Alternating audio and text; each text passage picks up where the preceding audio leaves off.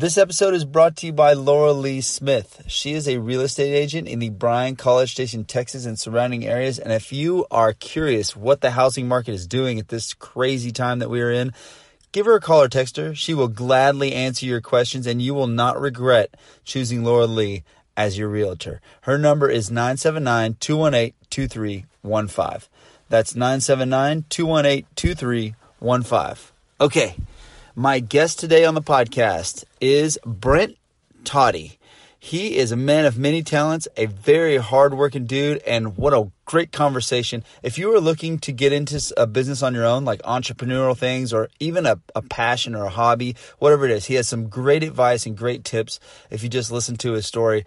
But he started this new thing called Volve, and we get a lot into that in his new YouTube show, and I'm going to let him explain more about it, but I really enjoyed this conversation, so please enjoy Brent Toddy.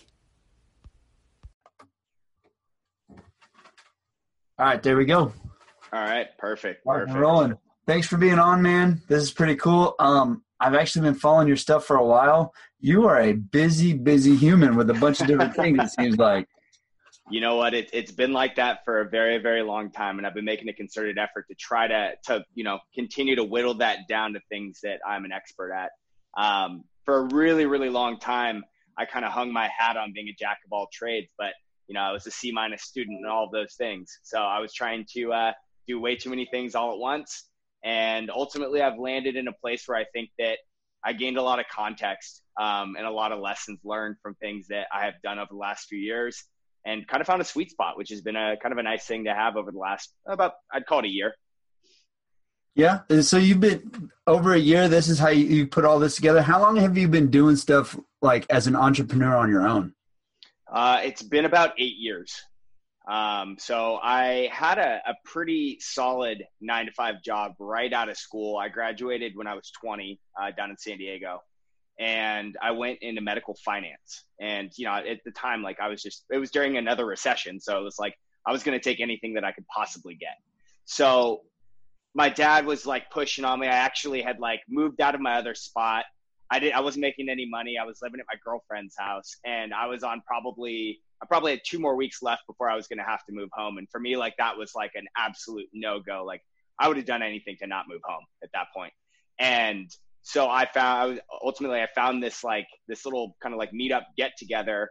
There was a few entrepreneurs that were there. There was a launch for what kind of became a mobile elliptical machine. So it's the elliptical machines that you see in the gym, but they had them on wheels. And so there were this fleet of mobile ellipticals that were just everywhere. And I showed up and I was this isn't going to turn into anything. And I just happened to be standing by the back of my truck at the time, and I had a UCSD sticker on it. And a guy walked by, and he was like, "Oh, UCSD, that's cool. I didn't go to college." And I was like, "Oh, well, I just graduated." And he's like, "That's cool. You looking for a job?" I was like, "Kind of, yeah." And so he explained to me what he did, and he asked me what I did, and I was an econ major in school. And he was like, "Well, you're not going to use any of that here, but if you're smart enough to figure it out, you can have a job here." And so I did that. I had about 2 months to learn how to do database and analytical work. And I had no background in that whatsoever. But, I learned through fire. And I think that was one of my first major lessons learned is, you really have so much potential in yourself to be able to actually learn something new. You just have to have the bandwidth and the focus to be able to dedicate yourself to really picking something new up. And at the time, I really didn't have anything else going on besides being 20. I actually couldn't even go to bars yet. So it's not like I had anything to do. So I was like, all right, you know what? I'm just going to dedicate myself to this and I'm going to learn it. And so I did. And I worked down there for about 4 years or so. So it was right around 24 or so. And I'm 31 now. So it's been just over 7 years. Man, and I happen to agree with, and I've heard some of your stuff, I've listened to it where you say I'm not a chef, I never went to school, but that kind of applies with that philosophy of learning by fire. Just diving in and doing it is the best way to actually learn the process of making the food or the analytical thing that you were doing, and all that good stuff. Yeah. Well, and what's really interesting right now is, the pressures that social media put on us. It's kind of this like two sides of a coin. Social media is an incredible teacher. You can find anything in the world that you could possibly want to learn, whether it's on Instagram or Facebook or YouTube or whatever. Like, there is a community, there is a YouTube series, there is something out there for you if you want to teach it. However, the flip side of it is that we also get so in our own heads about, oh, wow, all these people's stuff is so polished. Like, I could never be that. And it actually is preventative from people going and learning the things that they're actually capable of doing. So it's kind of weird, this like era of social media that we're in right now, where you've got this unlimited access, but you also have this like major imposter syndrome going on, because like, I know, like, especially when I started cooking, my pictures of food look terrible. It literally looked like I took like a hamburger patty, threw it on a plate, and then like dropped some romaine on it. And I was like, okay, done, meal. And then over time, you start to learn stuff about like lighting and like how to actually make things like look good. And, beyond just like being comfortable in the kitchen, it also became like, am I comfortable with sharing this journey with other people? And I think vulnerability just kind of like in the last maybe year or two has become somewhat in vogue. Before, it wasn't really anything that anyone talked about, especially not dudes. I'm about it all the time, because I struggle trying to find out a way how to have meaningful conversation. Like, I don't necessarily care for small talk. I don't think it's worth anything. You can kind of throw it away, right? Like, it's just, you say those phrases that you automatically say to people, and you'll still do it from time to time, like the grocery store or whatever I do, you run into people. But that's one thing I love about this podcast and throwing things out there, is that I actually learn how to have meaningful conversation and get like connect with people. And that's by being vulnerable myself to, out to everybody else. And then it makes everybody feel comfortable to be vulnerable back with you. Oh, absolutely. And that's the thing too, is like, people have these like preconceived notions of like who you are or what like you're going to be like. And if you just completely drop the guard at the beginning, it's like, it almost like shocks them a little bit too. And they're like, oh, okay, this is how this is going to go. All right. I guess like I'm going to come at this a very different way. And I think that it always comes off a little bit more genuine, a little bit more authentic. And it's important to be able to share that human experience, especially right now. Like, I've always been a huge video call guy. I hate the phone. If I have an opportunity to like run a meeting and that meeting is going to be on either video or audio, I'm always going to choose video, just because I like seeing people's faces when I'm doing it.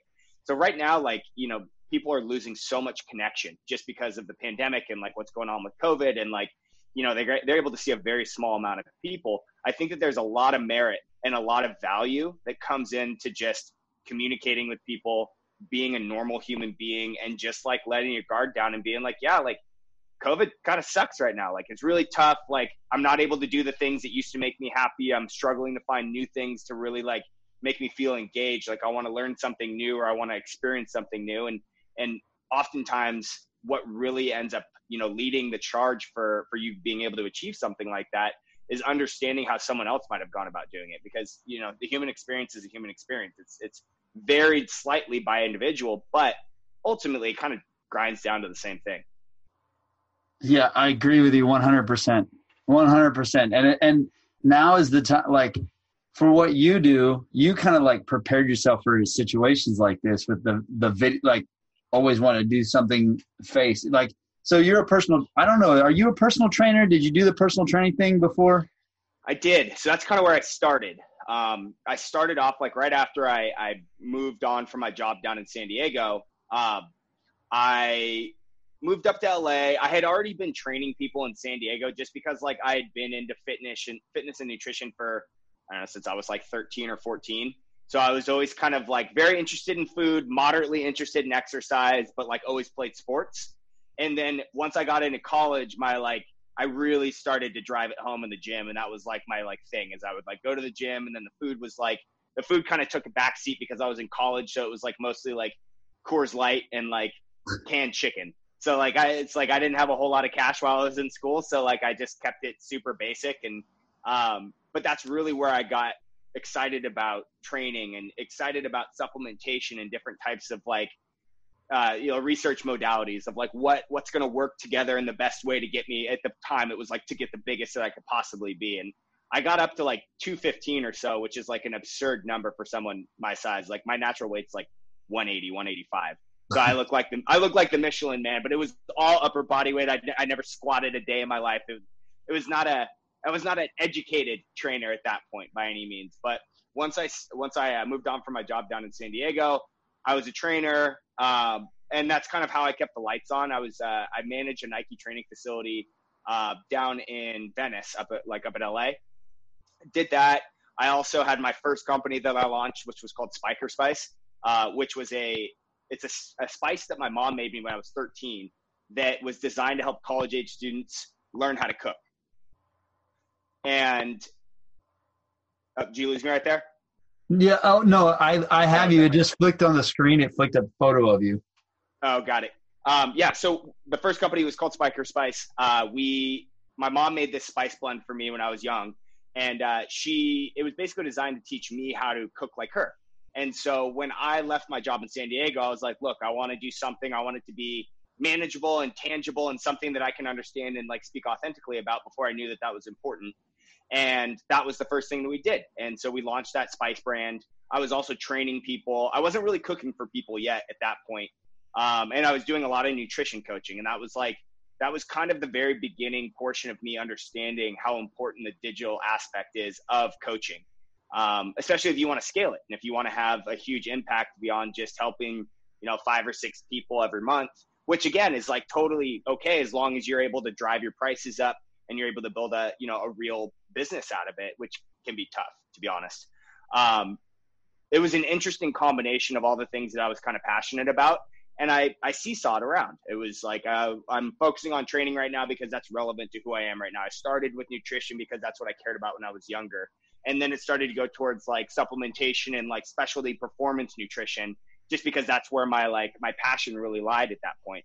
And so that was kind of like my whole trajectory. I ended up like after that, I became a private chef, which is probably how I made the most money in wellness so far. I started off charging almost nothing, like literally like $200 a week, including food.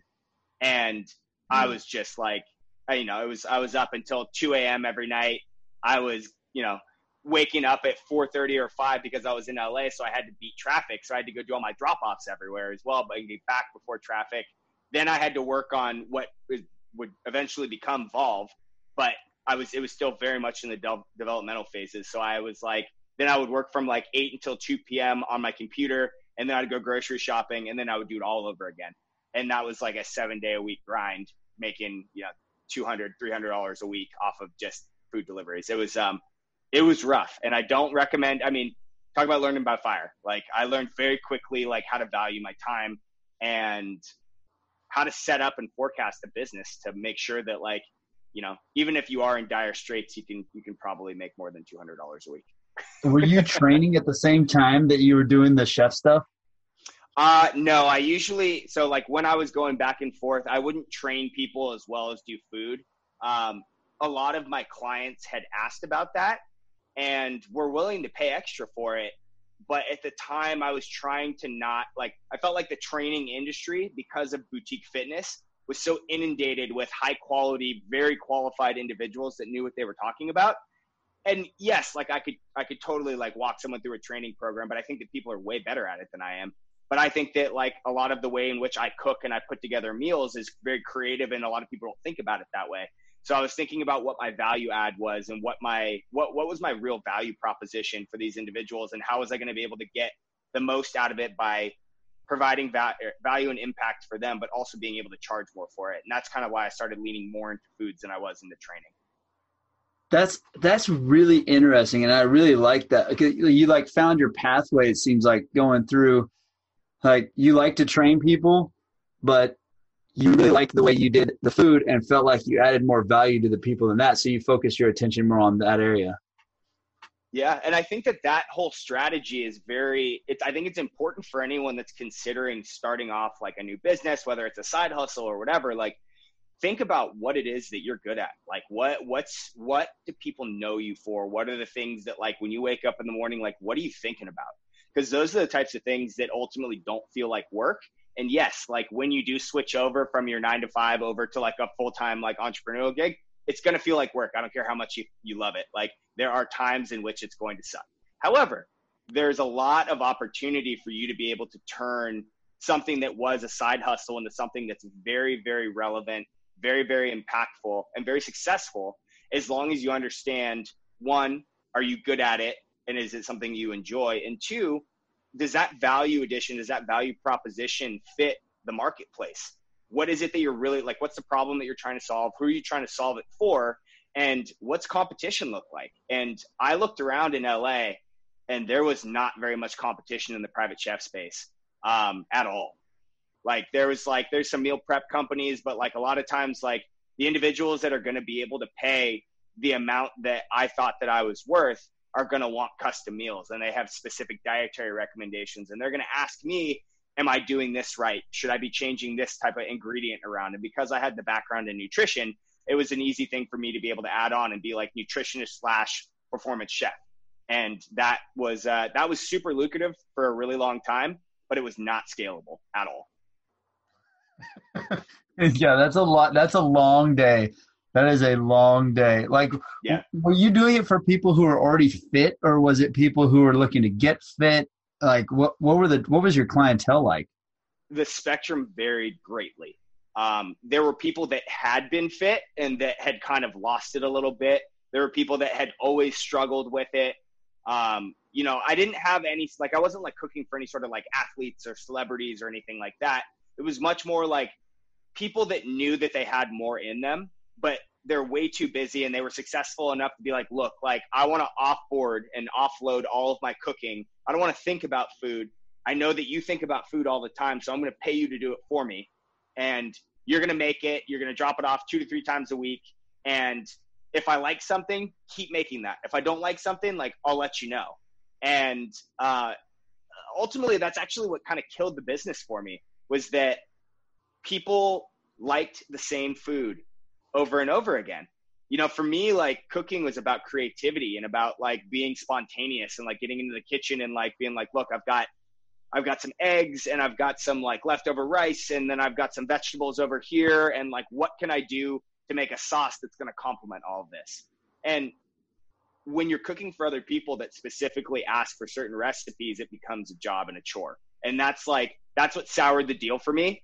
And, you know, on top of that, like I had also been working on my passion project for a long time at that point that made it so that I really wanted to, like, I was like cooking to get to the other part where I was like, I know that I can make enough money to pay rent and to like, at the time I was about to get married too. So I was like, I had to put money away and I was like, I have to like save up cash. I have to do all these things, but ultimately I'm trying to get over here to be able to work on this because this is what I think has the most impact.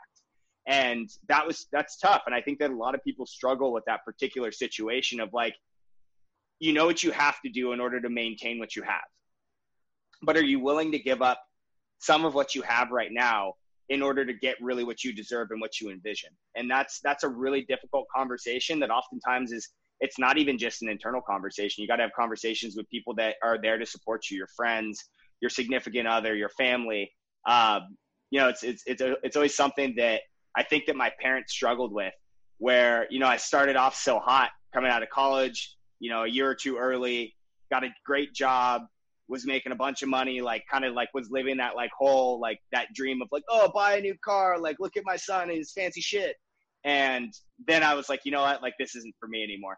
And then I was just, you know, successfully broke for a very, very long time as I was just building up different companies and trying new things and learning new things. I like to consider, you know, entrepreneurship as some sort of version of success fasting, where you've got this period of you just eat shit and you constantly eat shit. And it just like is one of those things where if you don't have the wherewithal to stick through it, the likelihood that you're going to see the benefit on the other side is just so low. So if you're willing to go and put in that work and that effort to do it up front, it's absolutely worth it. And by like, to be honest, like I just started paying myself in my company after working on it for almost 3 years, about 4 months ago. So like, you know, you think that like this is going to turn into something very quickly. And that's what I thought when I was, you know, 23, 24, moving up to LA. I was like, I held on to my nice sports car. I was like, oh, I'm going to hold on to this. Like, this is all going to turn into like an amazing business. I'm going to work like 3 hours a day. I'm going to hang out on the beach. This is going to be tight. Yeah. Well, it didn't work like that. And I sold my car and like humbled myself, lived with my mom, lived with like 4 of my friends. Like it's been a journey for sure. Well, that sort of stuff gives all sorts of crazy hope to me, because that is the thing that I would love to do ultimately in life is, is like work super hard, but then come home and work on a passion, like something that I want as a side hustle. What gets you going? Later. What gets you going? What are the things that like really drive you to get like excited? Like what would that passion be for you? Oh, 100% this podcast. Yep. 100%. I love this thing. Is so much fun, and my wife supports it. My family supports like doing it and putting a lot of effort into it, which it's a lot of work and effort, but then it's kind of not. I enjoy doing it. Like I love it. I love talking to people like yourself. And then, going with that thought, like how much I loved it, I was like, what can I do to make a little money for the podcast before sponsors or anything else? What kind of things can I sell? Everybody does t-shirts and hats. I was like, oh, I'll do coffee. Maybe coffee will work. I love coffee. Like I used to order tons of coffee online and drink it all the time. So kind of like a little coffee dork. Like, why not? And it wasn't not doable for the price to start it out. And I was like, okay, let's give it a shot.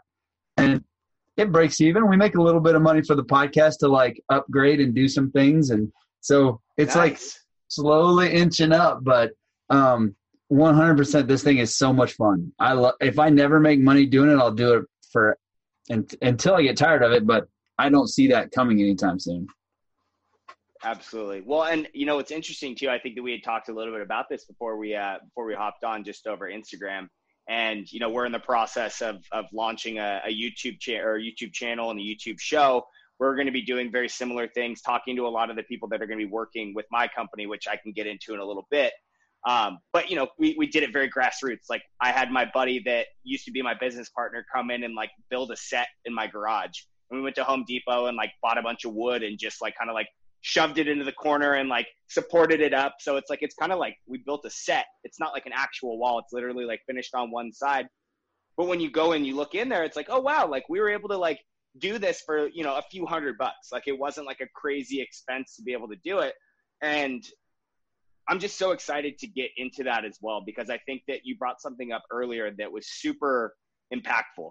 And that was the idea of being able to kind of get vulnerable with people and to really get to know them on a personal level. And it's interesting, as we go through this discourse, like, does it make sense to have a schedule when you're in like a set of questions you tend to ask people, or do you just like roll with it? And I'm actually really enjoying this roll with it format. I think that it's very natural and I love it. Like, I think it's cool. Well, I always tell people, like when I'm asking them too, I'm like, my brain I'm inquisitive anyway. That's one of the things that when I said I wanted to do it, and I can't say anything to my wife, she's very much like a doer. You can't say. It's like, if you say it, you're going to do it. So I said, I'm thinking about it. Like, well, you should, because you're genuinely interested in people all the time, no matter where we go. It's one of my favorite things about you. You can go to a place where you don't know anybody and you're genuinely interested to hear their story. So, I mean, whether it's natural or not, I don't know, but that's one thing. And then learning the vulnerability thing over time, it's so important. It is a blast. And the reason I brought like all that stuff up is because being a personal trainer, in order to be a good trainer, I would imagine you would have to be vulnerable with your clients as well.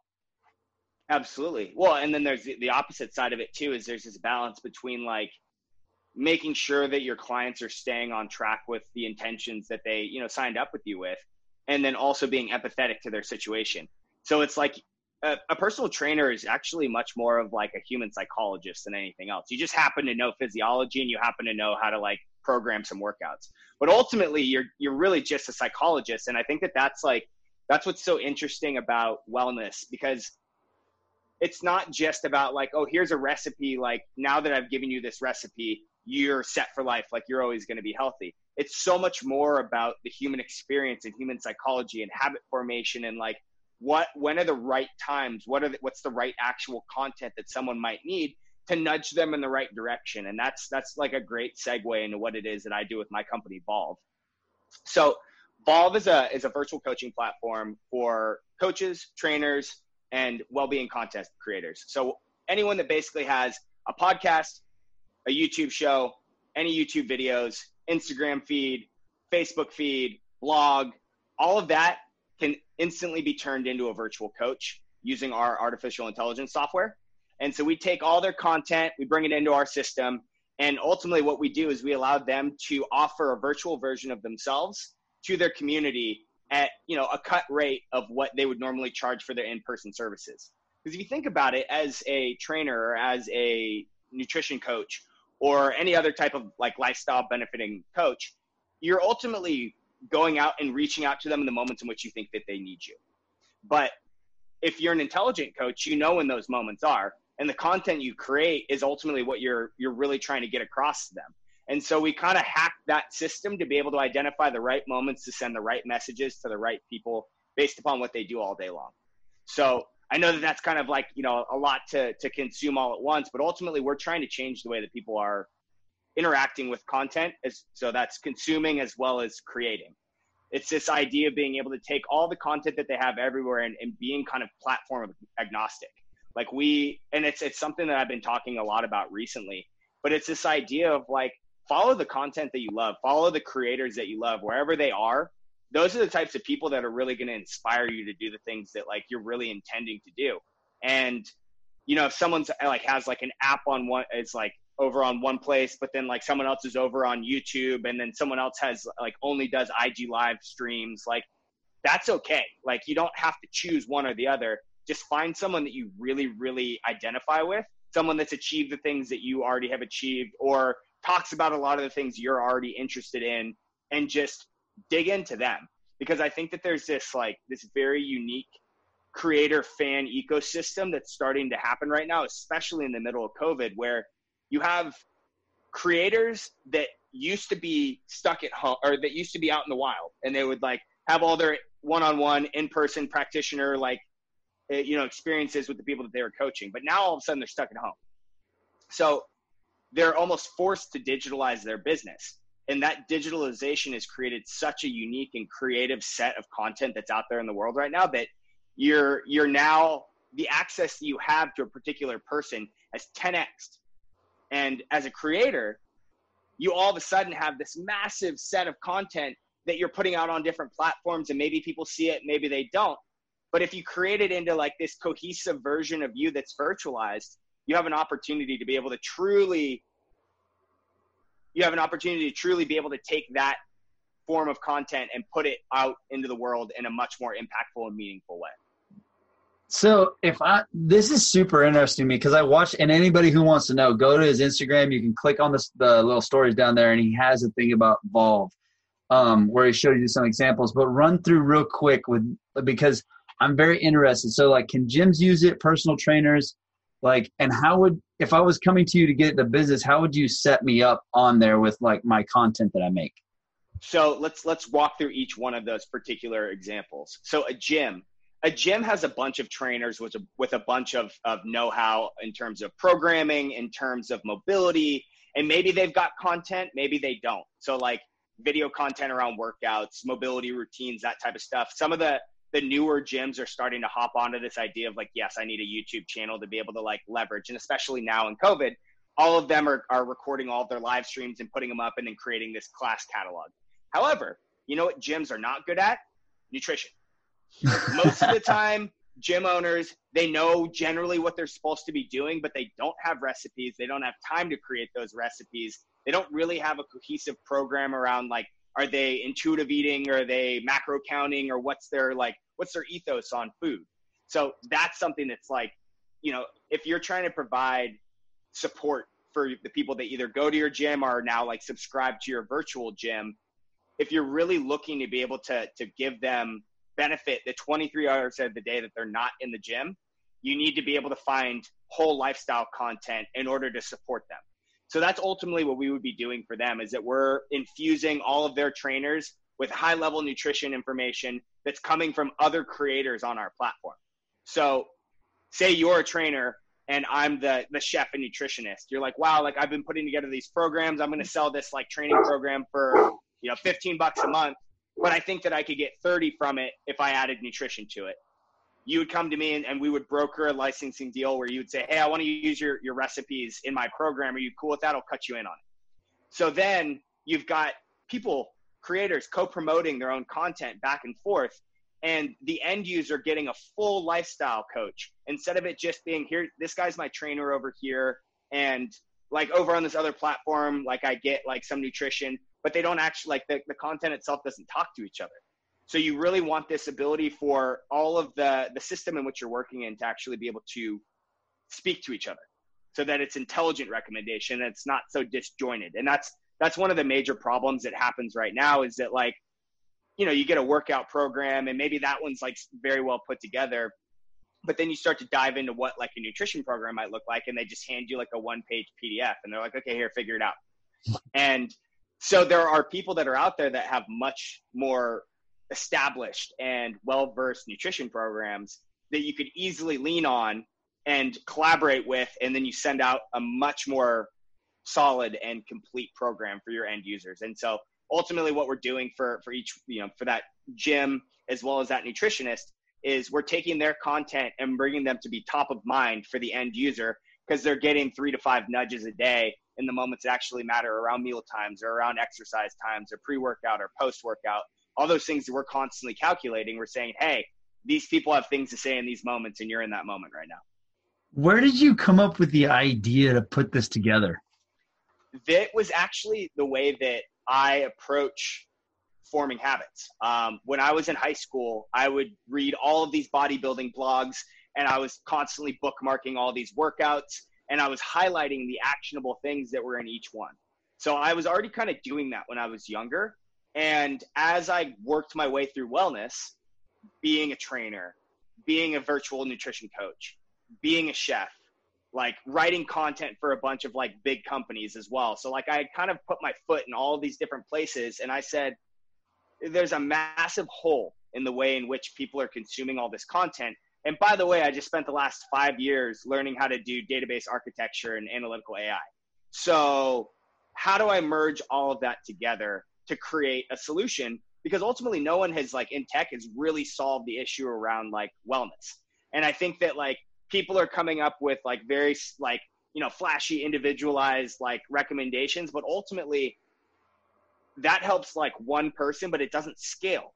If you can create a real business around making content highly relevant, there's millions and millions and millions of pieces of content that are out there, that if you could take all of the effort that someone has already put in and turn that into a passive revenue stream for them that also impacts their community in a much more, you know, high touch and successful way, you're kind of making it work for a lot of different players in the ecosystem. And that's ultimately how you build like a very solid business. It's kind of the way everything else has gone for you, like from the spices while you train to the chef to the personal, you know, and then now this. It's like you've found all these little pieces and you want to just put them all together. Yeah. And you know, what's funny too is my old boss, who let me go and from my job in San Diego, he ultimately told me that I had hit a ceiling at that company, and I needed to go do something else because I wasn't learning anything. He's my like co-investor in this company. And, but he looked at me, and during the period where I was like really trying to figure out exactly like what I was trying to do, like he's pushed me in such an interesting way where he's like, look, like connect the dots between things that like make sense or don't make sense. Use your experience to be able to figure out, like, is there really an issue here for multiple people, or are you just like annoyed yourself? And having an analytical mind and looking at what other things and other people are going through, it gives you an opportunity to be able to like, to really put perspective around your own experience and see if that scales. And I think that like you have to fail in multiple places. And I use the term fail very loosely because I think that every failure has some sort of benefit, some sort of lesson learned that drives you a little bit farther forward. And so if you look at like my trajectory over the last like 7 years, my business partner just tells me, it's like, you've got like a 7-year MBA that more or less cost you nothing except for all of the wages that you foregoed while you were kind of going and doing this. Like I could have gone and gotten an MBA in 2 years, but you don't learn the real life experience. Like you can have all the case studies in the world, but if you don't fall flat on your face a few times, you're not going to learn those lessons. So it's kind of like an MBA, like a Hard Knocks MBA that I've kind of looked at it as, where it's just like you create a few things, you learn a few lessons, you look for things that are cohesive, you look for things that have connections, and you find ways to make that work. And if you don't, hopefully you try again. And if, you know, after a certain amount of time, you just kind of get used to that, like, well, shit, that didn't work. Shit, that didn't work. Shit, that didn't. Oh, wait, no, that kind of worked. Okay, we're going to do this for a little bit more. No, that doesn't work anymore. It's this like constant pivot until you find that right niche. And we're in a position right now with Volve where we've found that niche. And, you know, I've got some really good partners that we're working with in the future that are going to help us be able to grow this business and help more people out. Well, and I absolutely love that, because and you said a couple of things that are like, man, it's so very true. Is like the only way to really test things is to throw it out there too. The only way to really test like what you've got going on is to put it out. Like your YouTube thing that you're about to start. I don't know if that involves Volve or if that's a separate thing. Yeah, it is Volve. Yeah, it'll be sponsored by Volve. Okay, awesome. And then you're like throwing stuff out. You can practice all you want to in front of a camera, all you want to, but you never know what it's going to be like until you throw it out there. So true. Yeah, there's no, it's very interesting when push comes to shove, like you're there, either you want to do it or you don't. And like, you can make excuses all day long as to like why the timing's not perfect, or like, you know, the right people aren't saying yes, or like, there's so many different things that you can use as justification and not actually start. And if I've learned anything over the last few years, it's just like pull the Band-Aid off.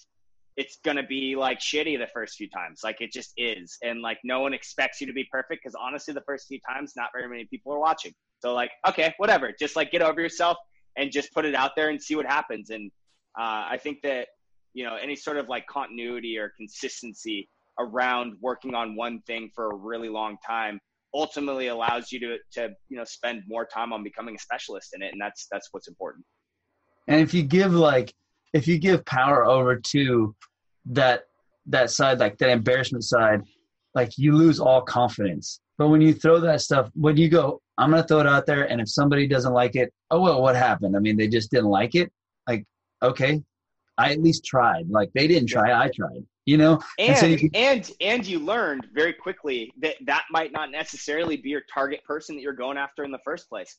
So if someone vocalizes that they didn't like whatever it is that you put out, don't take that as like, it's not a personal attack.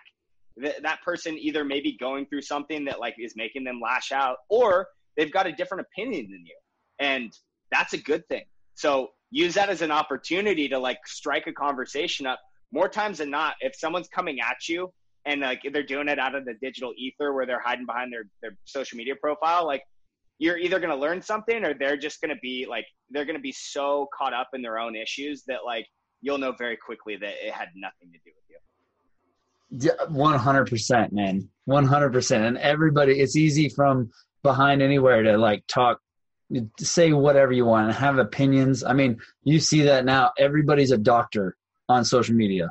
Everybody's a scientist on social media. It's like, guys, none of us are any of that. We all have our opinions. Like I could share them too if I wanted to, but like, I don't know. And I don't feel comfortable sharing that. Like, I'm not going to go out and put it in a way where it's judging other people, but it's easy to come off that way because you're not sitting in front of that person when they're typing that. So you don't know. They could be just saying it in the nicest of ways and it comes off like rude. And so you have a conversation with them, reaching out to them. That's a great idea, because then you get to see exactly where they're coming from.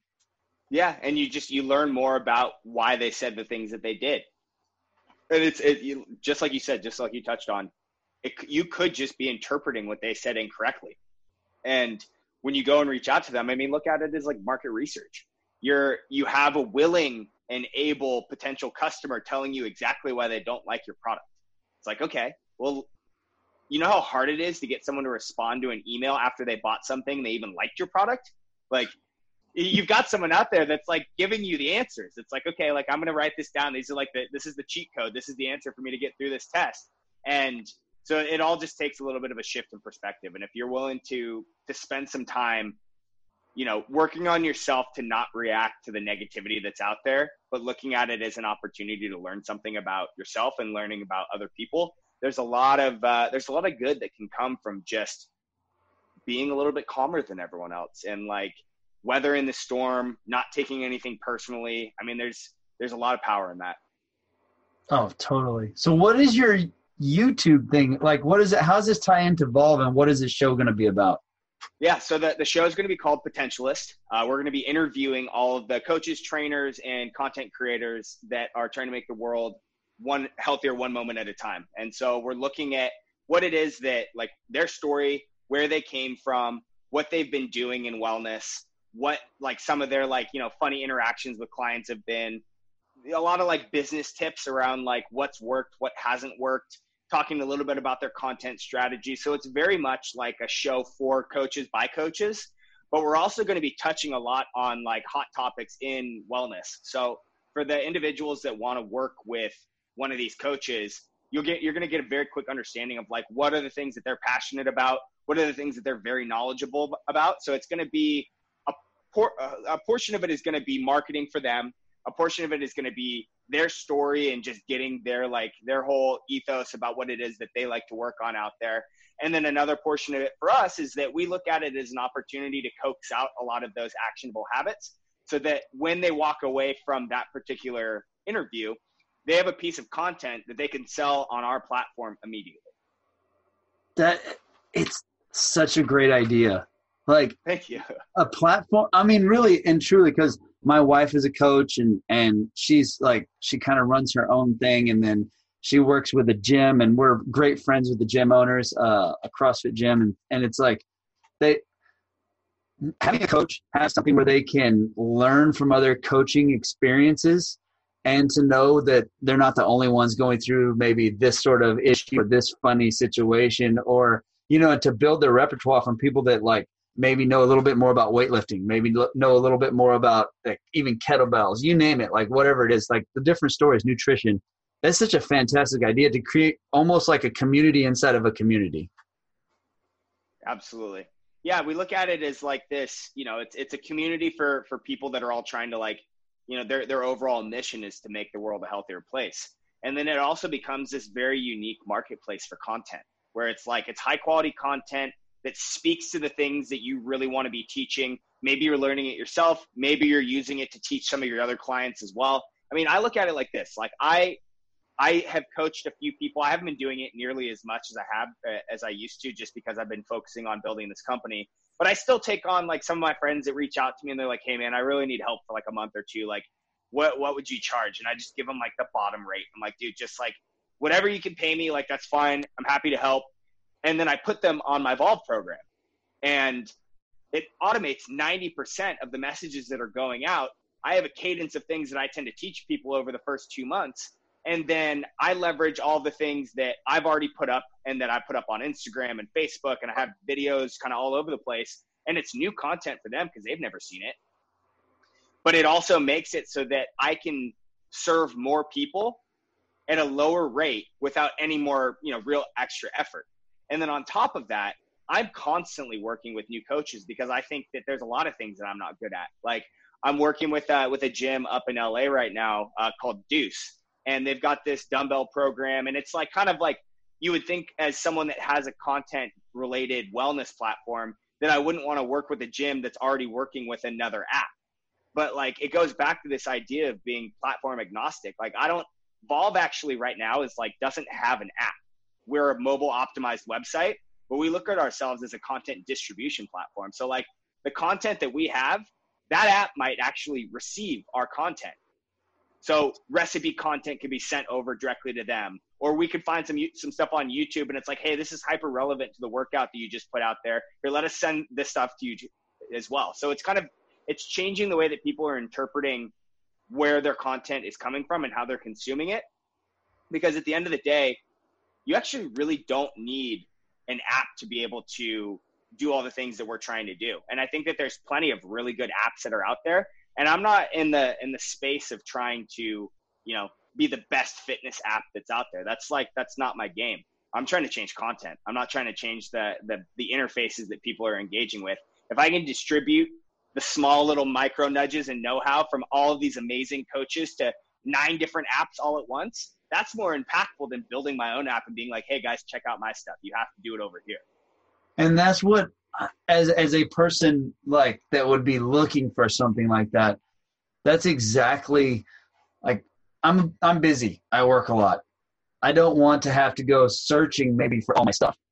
If it could just all be brought, the things that I like, if I can, okay, this is what I like. And if it can all be brought to me from the best places that I would go search for it anyway, that's a fantastic idea.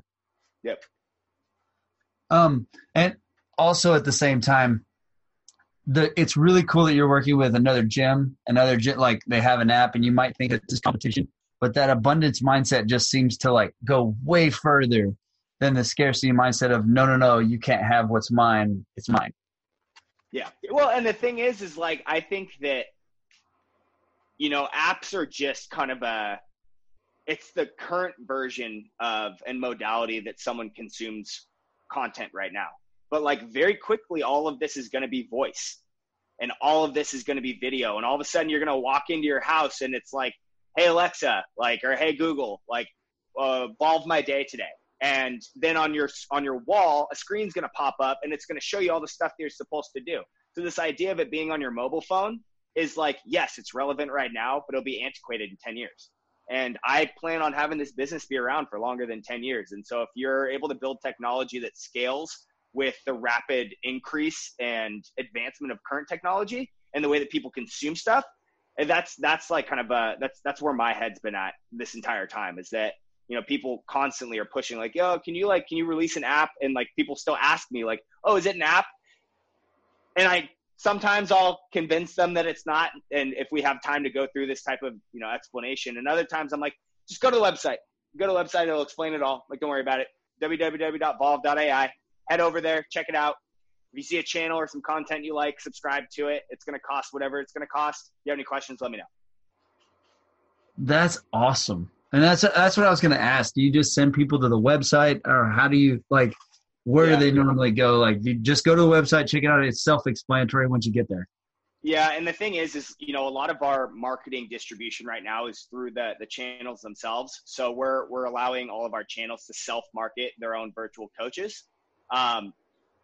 We're in the process right now of building a few new things that are going to make the site a little bit more user-friendly and are going to funnel people into this idea of like, all right, I'm creating a profile. These are the things that I like.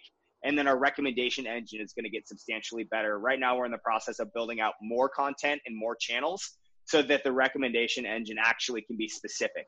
There's not enough stuff on there right now to be like, okay, like he's paleo, keto, CrossFit, and does intermittent fasting and really likes cold exposure. Like, yes, I just kind of explained myself, but like that type of specificity around content requires there to be thousands and thousands and thousands of pieces of content that are up there. So we're in this growth mode right now of getting as many creators as we can onto the site and be like, hey, like, come create a channel. I'm going to do all the work for you. Just give me your content, submit me some videos and some photos and some URLs. I'll build it for you. You just go sell it. And then over the next year or so, we're going to get into the place of being able to do some kind of more unique distribution deals, working in corporate wellness, working in schools, like finding places where this content is hyper relevant, yet it's not really searched for. Man, that corporate wellness, I'm just in my head, like when you said that, it just sounds like such a great idea. Like, there's a lot of people out there, and as a business owner too, I know how expensive insurance is. If you can prove that your employees are healthy, your premiums go down, and that's like, it's probably $100 a month per employee. So if you're a big company, that's a big number very quickly. Yeah, and that like having that also where you can go to one source and like your source, Volve, and just get your company program. There's less overhead. There's less like liability. It just sounds like like where everything is going in the first place. Like you said, it's going to voice. That's where corporate wellness seems like it would go anyway. Yeah. In corporate wellness, especially now that, the ecosystem around whether or not someone is working primarily at home or needing to go into the office, like most people, I'd say it's probably going to be a 20 to 30% reduction in the amount of actual time on average that someone has to spend in the office. So if you have less time engaging with your employees in a face-to-face relationship, you're going to want to make sure that they're, one, engaged in their work, and two, practicing healthy practices while they're at home. And if you don't see them, like, how are you ever going to know? Like, so that's where I think that this is going to be a huge thing, where there's going to be you look on the internet right now, there's no shortage of like home body weight workouts or like simple quarantine recipes. Well, you know what those are perfect for? People that are just starting off on fitness journeys. Regardless of when the quarantine's lifted, simple body weight stuff, walking a few times, like walking challenges, going on hikes, bike rides, and then just like eating very simply, getting comfortable in the kitchen. Like, those are kind of the two cornerstones of all of this. And then the third point of it would be like recovery and sleep. And those things kind of fall in line when you have your movement in line, and when you've got your nutrition all synced up. Then you start to get your circadian rhythm working properly, and then you start messing around with like, making sure you're not exposed to blue light at night, and all sorts of like cold exposure and things that can kind of get your body into the state of being able to get a proper night's sleep. But it all kind of starts with the foundational stuff of what you're putting into your body and how you're moving it. And it's kind of funny how you start like that with something. You start off like, I'm going to get into it. And you start at this like beginner level, and then your interest, if you like it, your interest goes into, well, I wonder what I have. Like, I started working out. Now, what if I stop drinking sodas? Now, what if I start eating whole foods and less processed foods? Well, now what if I went to like really counting my macros or going to this diet program? Oh, what's this sleep thing I hear about? Like, it just snowballs over this period of time. And then before you know it, you're doing all of these habits that you're like, oh, look at that. This is where I am now. So the process that you just described is ultimately like what we try to do with any of our programs is, when you look at habit formation, it looks like this insurmountable mountain of like, I could never, reach the summit. Like, that's crazy. Like, I'm 60 pounds overweight. Like, I haven't like run a day in my life. Like, I eat pizza every day. Like, I'm just not into it. Like, I'm not going to do that. And like, I know that I need to, but like, that just looks way too unattainable. When you start breaking down habits into bite-sized chunks, where it's like, hey, put on your workout shorts today. You don't have to go anywhere, but literally just build the foundational habit of like, all right, I'm going to put on my workout stuff. And then maybe the following week, it's like, hey, go take a walk around the block. And like doing that a few times a week, all of a sudden you're like, okay, like this is kind of like, this is attainable. I could do this. And just like you just described, this concept of like curiosity, where you have small little successes, and it's like, well, I could do this. Like, what else am I capable of doing? What's my potential? Does it have a ceiling? Can I keep going? And then that's where more curiosity comes in. You start like looking around for other people that are specialists in different things, where it's like, you start off with the basics, and all of a sudden you're like very, very, very into the way that your body functions in this world. And it comes down to inputs and outputs. And if you can boil it down to those two particular things, you can just start building on top of them. And you get these like small little wins. And all of a sudden you're at the summit of this mountain, and you see that there's another one way off in the distance, because there's no end destination in human performance and wellness and being healthy. You're just on this constant journey. Like I've definitely over the last few years have started to feel my age, which sounds funny, being like a 31-year-old, but like, my knees creak, my back hurts, like my mobility's shitty. Like when I snowboard, like I can feel it the next day. And like, that never used to happen. And so my training shifted a lot from like very bodybuilding specific and like CrossFit-y to like kettlebells and mobility and like stretching and injury prevention and bulletproofing my like ligaments and joints. And like, you had asked me at 24, like what my goal was. It's like, have a six pack. And now it's like, don't get hurt. And it's funny to see how that all changes. And then you look at, nutrition, and nutrition shifts, different types of foods work for different people, and allergies shift every 7 years. And so it's this constant moving target that if you're not dedicated to the pursuit, it's not going to work out, because you're going to find something that works. You're going to get complacent, and all of a sudden you're going to start sliding out. And then once you start sliding out, then that same type of nudge coaching is what's going to bring you back into that center position for you to be able to get back on track. Man, I dig all this stuff. I love it all. I'm so glad you came on the podcast, man. Me too. Again, let everybody else know where they can find all your content, where they can find out about Volve, when your YouTube stuff is coming out, and where it's going to be and all that good stuff. Sure. So you can check out Volve at www.volv.ai.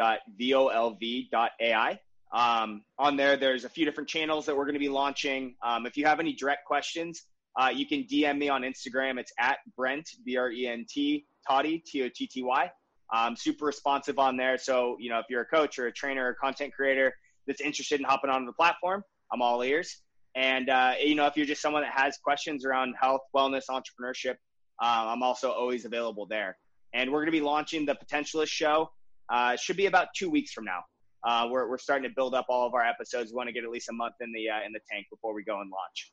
But that'll be happening on the Volve YouTube channel. All of that's linked on my profile, so you'll be able to find it there. Sweet, man. Well, Brent, thanks for being on, dude. I really appreciate it again. Absolutely. It was a pleasure. Thank you so much for joining me on this episode of the podcast. Don't forget to support your local businesses and brands that you believe in. Thank you again to Brent for being on the show. I really appreciate it. And until the next episode, see ya.